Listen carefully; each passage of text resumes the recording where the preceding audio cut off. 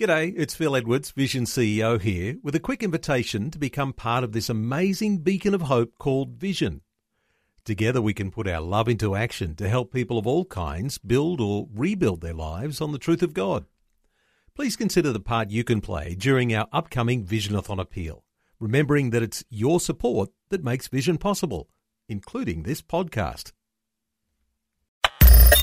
Audio on demand from Vision Christian Media. Foundations. It's Isaiah 43:7. Everyone who is called by my name and whom I have created for my glory, whom I have formed, whom I have made. He made us for his glory. He wasn't lonely. Foundations. Understanding the Jewish foundations of our Christian faith. With Robbo Robinson and Mandy Warby.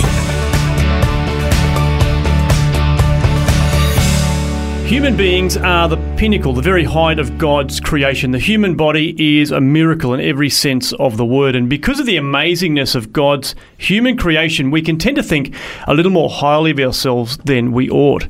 While we are made in the image and likeness of God, we're also the carriers of a sinful nature. And in fact, you could say that we're cracked pots in need of repair. I think crackpots is absolutely accurate for the human race. We're all crackpots. I want to read a couple of verses straight out of Genesis chapter 1 and Genesis chapter 2, and they kind of a bit paradoxical. Genesis 1:27 says, God created man in his own image. In the image of God, he created him, male and female, he created them. You kind of go, wow, human beings created in the image and likeness of God. That's amazing. And then in Genesis chapter 2, it says, and then the Lord God formed man from the dust of the ground, and he breathed into his nostrils the breath of life, and he became a living being. So we're the image and likeness of God or we're dirt. One or the other. They kind of sound a bit like a paradox, a contradiction. But not really. Yes, we are created in the image and likeness of God. And the real key to understanding that is said that in Genesis 2:7 that God breathed into him and he became a living being. And that's the difference. That's the thing that actually sets human beings apart from the rest of the animal world, and the human and the creation of nature, all the animals and everything else. We are uniquely different because there's a spirit living inside of us, rather than just soul or plants just doing their thing. Exactly. Yeah, we have this living spirit within inside us that was breathed in by God Himself. Now, when you look at Adam, the first man, Bible dictionaries tell you that his name means red. Well, that's Edom, which is where we get the name Esau from, which is red. So Adam or Edom, they're related. But if you look a little deeper at the name of Adam, it kind of means acre man, as in an acre of land or working the land. So this is a man who produces agricultural crops. And the funny thing is that the ground, the Hebrew word for ground is Adamah. So Adam was created from the Adamah, and Adam worked the Adamah, and then when he dies, he returns to the Adamah. So it's like really, it's kind of interesting when you sort of, I think that's really fun. But God breathes into him and he becomes this living being. Now, there was an 18th century rabbi and he said this: a person should always carry 2 slips of paper, one in each pocket. On one it should be written, the world was created for my sake. And on the other it should say, I am but dust and ashes. And on the days when we're feeling really discouraged and worthless, we should read the first one, the world was created for my sake. And when we're feeling a bit full of ourselves on other days and a bit overwhelmed with our own self-importance, we should read the other one that says, I'm just dust and ashes.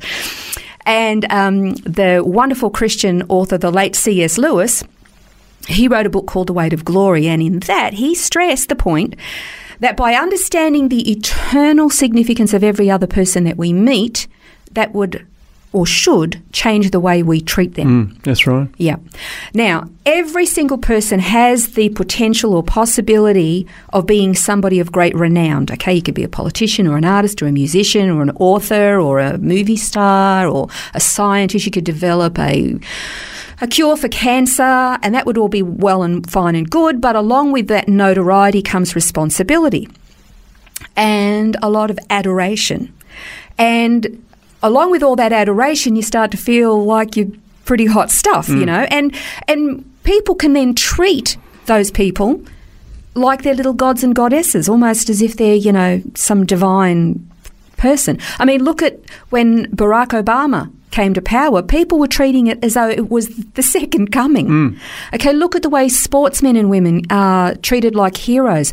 Movie stars, my goodness, anybody would think they could walk on water the way they're treated sometimes. But they say or do something stupid and they fall from grace, and next thing you know, they're nothing, they're worthless, they're getting lots and lots of bad press, and it's gone global, virally in an hour or so on YouTube.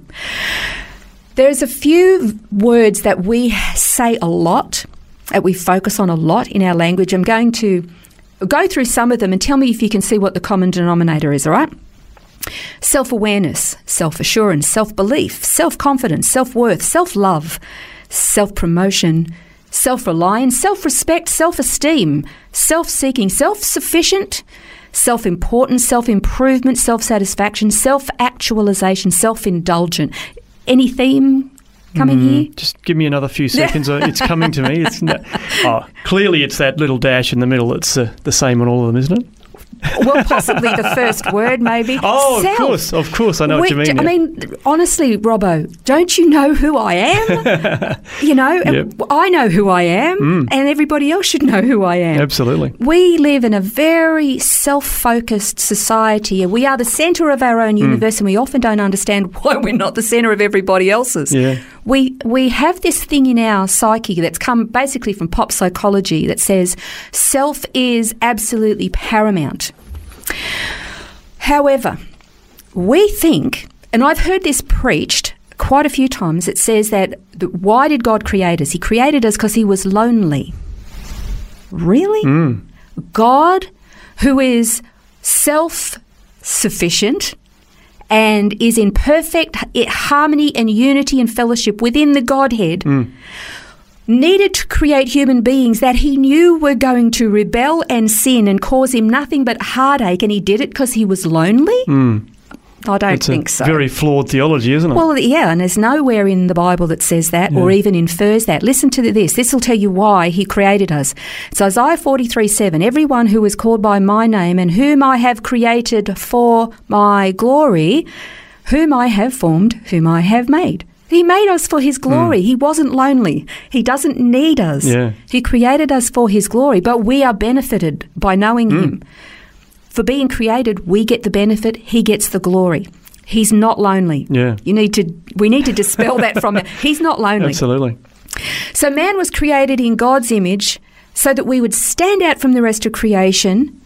That would give us the opportunity to have fellowship with him. But then we blew it.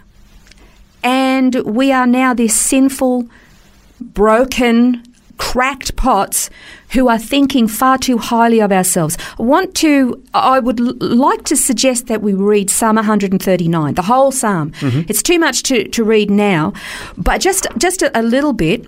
In Psalm 139, and where the psalmist says, Lord, you've searched me, you've known me, and you know when I sit down, when I rise up, you understand my thoughts from afar, you scrutinize my path and my lying down, you are intimately acquainted with all of my ways, and even before a word is on my tongue, behold, Lord, you know it all. You've enclosed me behind and before and laid your hand upon me.